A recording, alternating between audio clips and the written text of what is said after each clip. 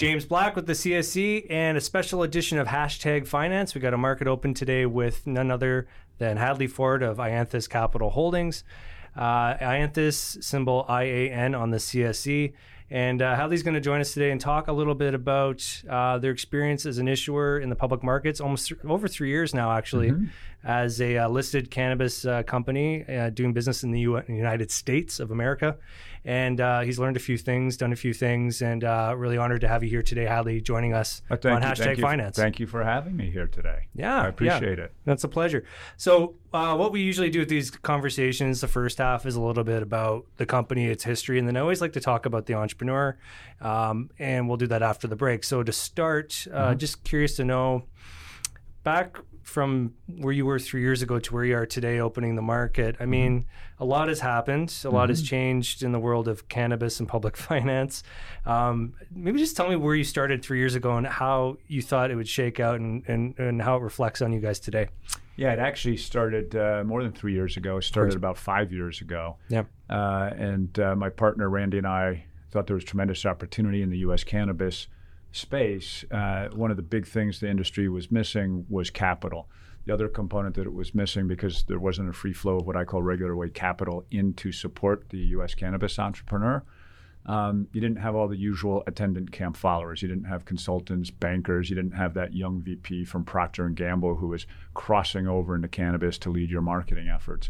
So we thought there was a really good opportunity to raise a bunch of money, put it to work with great operators, and sit on some boards and help build some great companies. We found out pretty quickly that the same reason Citibank wasn't doing prime plus 2 loans for someone to build their cannabis greenhouse. Toronto teachers and CalPERS weren't writing $50 million checks into a blank check fund. So we kind of scratched our head around that and then stumbled across the Canadian public markets. At the time, I think there were 5, maybe 7 Canadian companies, cannabis companies that were public. They had a collective market cap of less than $1 billion. And those were, to be clear, those were mostly Canadian grow stories at that time. Those were all Canadian grow stories, kind of the Tweeds and Bedrocans. They hadn't merged yet. Right. I think everyone was kind of less than a $200 million market cap. And we looked at that, saw that they had raised, I think, $150 million collectively, but a little light went off. We said, here's a functioning capital market, the only one on the planet that was allowing cannabis entrepreneurs to raise money. Now, this was a public forum in Canada with Canadian companies and Canadian investors, but we thought if we could structure something from the U.S. side, we could educate the Canadian investment community about the opportunities in the United States, and we could have a public company to raise money and put in support of investments into the United States. We thought that would take about 6 months to structure, just given the complexities, the federal legality, the international border components of it, the fact that at the time no bank, law firm, or accounting firm would work with us. No. It took about 2 years to structure that. We did all the documentation and structure work ourselves. We ultimately did convince an accounting firm and a law firm, but never convinced a bank to work with us. We took ourselves public. We met with Richard here at the CSE, supportive from day one. I remember the first meeting I had with him, and he said, yes, we will list you. And obviously, if you want to be public, you're going to need to have a listing. And we actually did. It's a little bit like if you wanted a fancy sports car, you can go to the showroom and buy one, or you can build it yourself. It's always much easier to go to the showroom. But in this instance, there was no showroom for being a public entity as a U.S. cannabis. No, you're literally one of the first. Yeah, so we took ourselves public. My background is banking. My partner, Randy, was background is the legal side, and we hired a young team to help do that, and we took ourselves public. I think the first couple of months we traded 0 to 500 shares a day. And then we began to get a little bit of traction with the banks. We were actually the first U.S. MSO to go public. We were the first to do financing in the United States or in Canada. We were the first to do a bought deal, the first short form prospectus on the CSE, not just from cannabis, but any issuer with the CSE. We were the first to do it a convert. We were the first to use our shares to acquire things. So we did a lot of firsts, and had I been smarter, I would have patented all that and just charged a fee, and I wouldn't have to. I wouldn't have had could have consulted to all the other companies that were exactly. And it's been very interesting. As the pioneer, you always have a couple extra arrows in your back. But it's been a lot of fun, and I do think having access to the capital and having access to the shares, which we can use from a acquisition perspective with our partners, has been exceptionally beneficial in building out our business. Right. So being an early entrant, you've had to ride out probably more volatility in the market than any other company. And we have a lifetime vol of 77, I think. Okay. And I didn't know stocks had volatilities that high. Yeah, well, nor did I. So, so there, I mean, obviously, that can be hot and cold, I should say, and I'm sure the psychological impact on your team of seeing that share price and the market do that over all these years has been severe. That's a great observation. People don't necessarily focus on that because, obviously, rightly so, investors make or lose money and they focus on the investment piece. But we push ownership down through the manager level, and people watch the stock. Even people don't have options in the company, they still follow it, and it's a reflection on kind of the job that we're doing. And you can see that if the screen is green, people kind of up. We're doing a great job. It's red. Well, skipping their step as they walk. It's very interesting. Just to interrupt though, but what were you thinking when you saw, because I don't know the price of at the time for you guys, but when Tilray was over $300 a share or whatever, and it was on NASDAQ and flying, I mean, were you sitting there being an experienced banker and going, is this isn't good? I mean, that's one of the issues that exists within cannabis is in the early days there's not a lot of liquidity, so you can have those kind of technical blips either to the upside or the downside, and that's what I thought it was. I mean, you had something going on. I don't know exactly what happened. I heard a rumor there was some brokerage house out of Hong Kong that put out a positive report, and sort of all the kind of Chinese investors were piling in, drove that up. Who knows if that's true or not? But those were the types of dynamics, supply demand, and an illiquid market can drive something like that. Right. So now looking at the playing field today, I mean, you mentioned you are now an MSO, having evolved from being sort of a indirect or investment company, I should say, and that's a playing field that has started to shake out a bit. There are a few kind of name brands in the MSO space now. There's still a lot of divides in between states and territories, so the true competitive environment hasn't completely opened up yet because of federal legalities, we should put it. So that being said, I mean, what states do you operate in, and how do you guys compete with those who are also in those states? What's your differentiator? Yeah, so our strategy is pretty straightforward.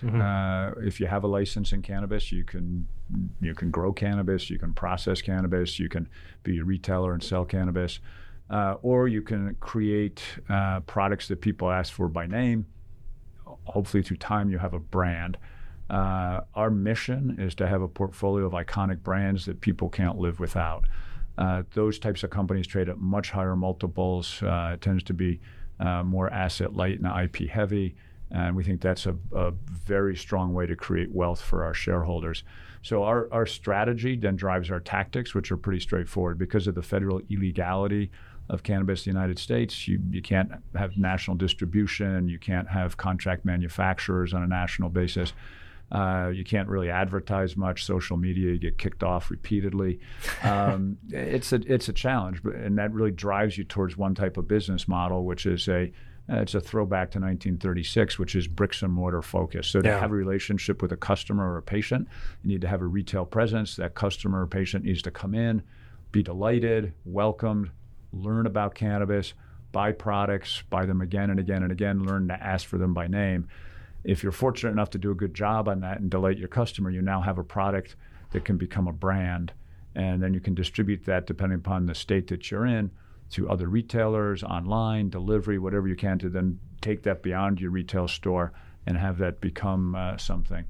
Ultimately, when you have federal legality, you'll be able to centralize production. You may have national distributors and contract manufacturers that you can avail yourself of. But today, you have to do that all yourself in every single market. Our competitive advantage, I think, is that just ruthless focus on that strategy and hiring a team that has replicated processes before. So look across our team. We've got great cannabis experts, but we're pairing them together with business leaders who've actually had great success in replication. So our chief operating officer came out of Stone Brewery. He joined them. They were a little-known craft beer manufacturer in San Diego. He blew them up to 50 50 Oh, I know it, yeah. It's a good product. Stone's like an IPA. Delightful product. You got to go Stone. But the beer has to taste the same everywhere, right? Yeah. And that process, the process capability is replicable. Now, cannabis is a new content, but if you have the same SP&O process, you've got the same objectives. You can lock down that process, run Kaizen events, continuous improvement. You can have replication. So then, if the gummy in Massachusetts tastes and has the same effect as the gummy in Colorado, Arizona, Nevada, wherever you're launching that's imperative to being able to do that. So every aspect of our strategy on building that brand piece drives through every aspect of our business, whether it's marketing. Our CMO came out of Monster Energy, drove their revenues from $1 billion to $3 billion. He launched 24 different lifestyle products. Our view is that if he can have people ask for by name, carbonated, caffeinated water, and get tattoos of it, that's the type of marketing piece we need to layer on top of our operational prowess. So that's just a ruthless focus, and you'll see that happen. We right now, a lot of people claim to be multi-state operators because they have operations in every state, but most of our peers have a big presence in one state and flags in all the others. Because of the nature of our business, we came late to the party. A lot of guys have been in business, 5-10 years. We've really only been in business as an operator for about 18 months. We've acquired a lot of licenses, but we're building them all out in the same marketplace. Yeah. We're cash flow generative in most of our key markets. So Maryland, Massachusetts, Southwest, that's the Arizona, Nevada piece. And by the end of next year, we'll be cash generative across our entire network, not just EBITDA positive, but driving cash all the way to the top line through the parent company. That is such a key piece. Just focus, and that's how we set ourselves apart. Awesome. Okay, we'll be right back with Hadley just after the break. Broadcasting from the heart of Toronto's financial district at the top of First Canadian Place, CSE TV is your trusted source for what's happening in capital markets. Our #Finance podcast series gets you exclusive long-form interview content with visionary entrepreneurs and CEOs of companies in the news. The CSE's On the Street segments get you up close and personal with many of our listed companies. And don't forget that you can find the video version of this and all our media on our CSE TV channel on YouTube. For instant notifications, subscribe to CSE TV now. And we're back with Hadley Ford, and we're talking about Ianthus, and we're talking about his business and the fact that if you start seeing people with tattoos of your logo or the products on your shelves, I think that's a good indication you've made it. So I haven't seen it. You want to see my Ianthus tattoo? No. Whip that out for you. We should have done that earlier. Actually, that would have been unique. There's kids who watch. Yeah, I hope so. We want all viewers. So we're going to, we always touch, what's so interesting about the cannabis sector, it's obviously politically influenced. There's what's happening in Canada, obviously, with the edibles and extracts coming into market for food-based products and whatnot. I assume it's supposed to be this month, but I think the federal election Cannabis, who knows? Yeah, exactly. There's also a federal election. That's a lot of balls in the air. In the U.S., there was just the SAFE Act passed through Congress. Mm-hmm. Through the House. The House, sorry. Yeah. So I'm not, there you go. I'm not a student of the U.S. market by any stretch. I've read a few press releases on this. We know that it's a positive indicator towards potential full legalization in America. However, there's a Senate. There's a Senate that has to vote on that. And, when it comes down to politics, some people would say that there's likely not enough votes, or maybe, things could change before there is. U.S. politics, there's one thing that drives it, and that's money. Sure. It's just the way of the world. One of the curious things about the bill that came through the House didn't really get written up, but I thought it was fairly interesting. Typically, a bill that comes out of the House has a bunch of stuff attached to it, little pet projects. They sneak stuff in there, yeah. Sneak stuff in. It's part of the rich milieu of backroom politics, smoke-filled rooms. They argue over what gets put in there. I'll get you the votes if you throw in my thing. A little quid pro quo. Yeah. This bill didn't have anything attached to it. Why? Like, you'd think it would have a ton of stuff attached to it. My view is that the reason it didn't is because the banks want that to happen. And the banks, I believe, have been actively lobbying behind the scenes with all of the reps that they have access to through their lobbyists, through their own donations to people's reelection campaigns. They get a voice. They've gone in. They said, this is very important to us. Why is it important? $50 billion of cash exchanges hands every year in the United States between the legal and illegal market. If that cash is in a legal bank account, that's pretty low cost of funds. The other piece, can they start lending into the cannabis space? If you look right now, hard money lenders are getting mid-teen returns. That type of arbitrage for a banker, that's a net interest margin that they never thought they would see in their life. So I have to think. They're licking their chops. I have to think that the banks are very supportive of this. They lobbied very hard for it, and that's why the House bill came through with very little. So turn your attention to the Senate. I think the same thing happens there. I think the banks will be very supportive. I've seen some very early comments from the head of the Senate Banking Committee, who's not a fan of cannabis, but he's very supportive of this bill. He's listening to his constituents, who are the cannabis operators, and he's listening, I think, to the banks, who are also his constituents. So you have everybody in support of it. We've heard if it gets through the Senate, which I think it will, Donald Trump will sign it, and I think it's a better than equal chance this gets done before Christmas. Oh, wow. Okay. Yeah. That's one of the rosier outlooks I've seen on it or heard about it. So just to put it this way, is it still an economic versus social issue? Is that where the resistance still is? It's because of the social stigma? Within this SAFE Act? That or just in general? I mean, I don't think politically. Yeah, obviously from the political perspective, there's a social aspect, and I just think in general from life, there's a social aspect. The entire war against cannabis, I think, is ludicrous. It was ludicrous. It continues to be ludicrous. Yeah, we can all agree on that for sure. So something needs to be done. I don't know how much of that's impacting the SAFE Act, but I will tell you, state by state, the legislatures that we deal with are focused on it, as they should be, and that their job is to figure out how to redress the errors and damage that was done by that ill-informed war on cannabis, and we're supportive of that in whatever factor that horse trading and political piece puts out. My own hope is that it allows entrepreneurs who've been affected by the war on drugs better access into the cannabis market. Absolutely, and it'll open up better testing, which will result in better products, and obviously safer consumables for the end user. I mean, we looked at what's the negative headline in the last few weeks was around the vapes and around people using black market product, assuming black market product, and ending up in hospitals or even having worse scenarios play out. Yeah. So any thoughts on that and how have you had to navigate that topic at all? Or I mean, there's a couple of components, right? There's the facts, there's the opinion of politicians and how they respond, and then kind of where we think it'll be. But I think the near-term impact is clearly it's not a great headline.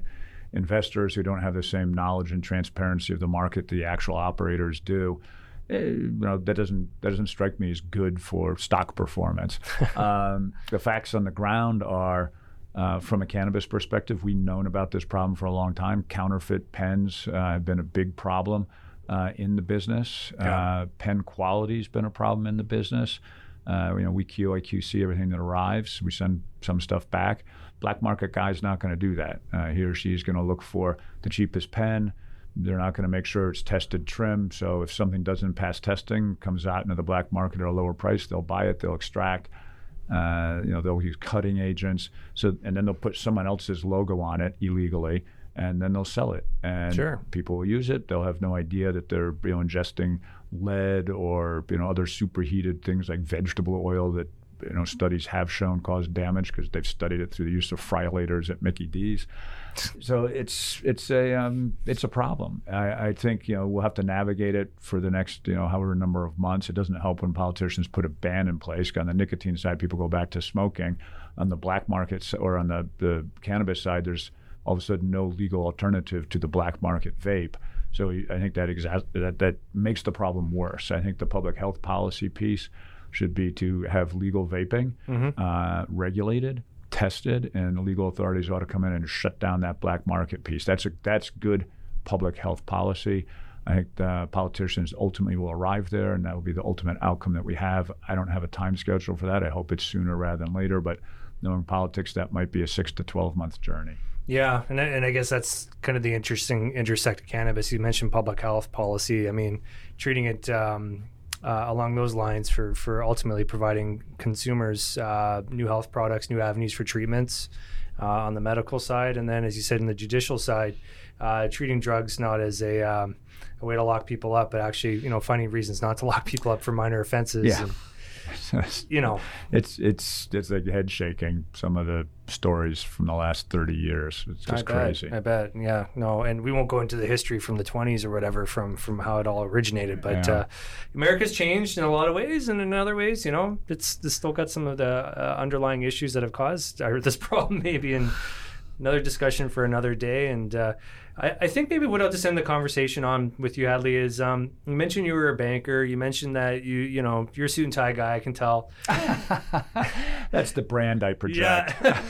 Yeah. And that's okay. I mean, I'm wearing a suit and tie myself today. Those watching, you can see. At what point, just personally, did you have to talk to anyone in your inner circle and say, like, I've been in this sort of safe, bubble of doing, maybe it was not safe, but I assume, you're in banking and whatnot. It's a pretty respected and known thing that you can do.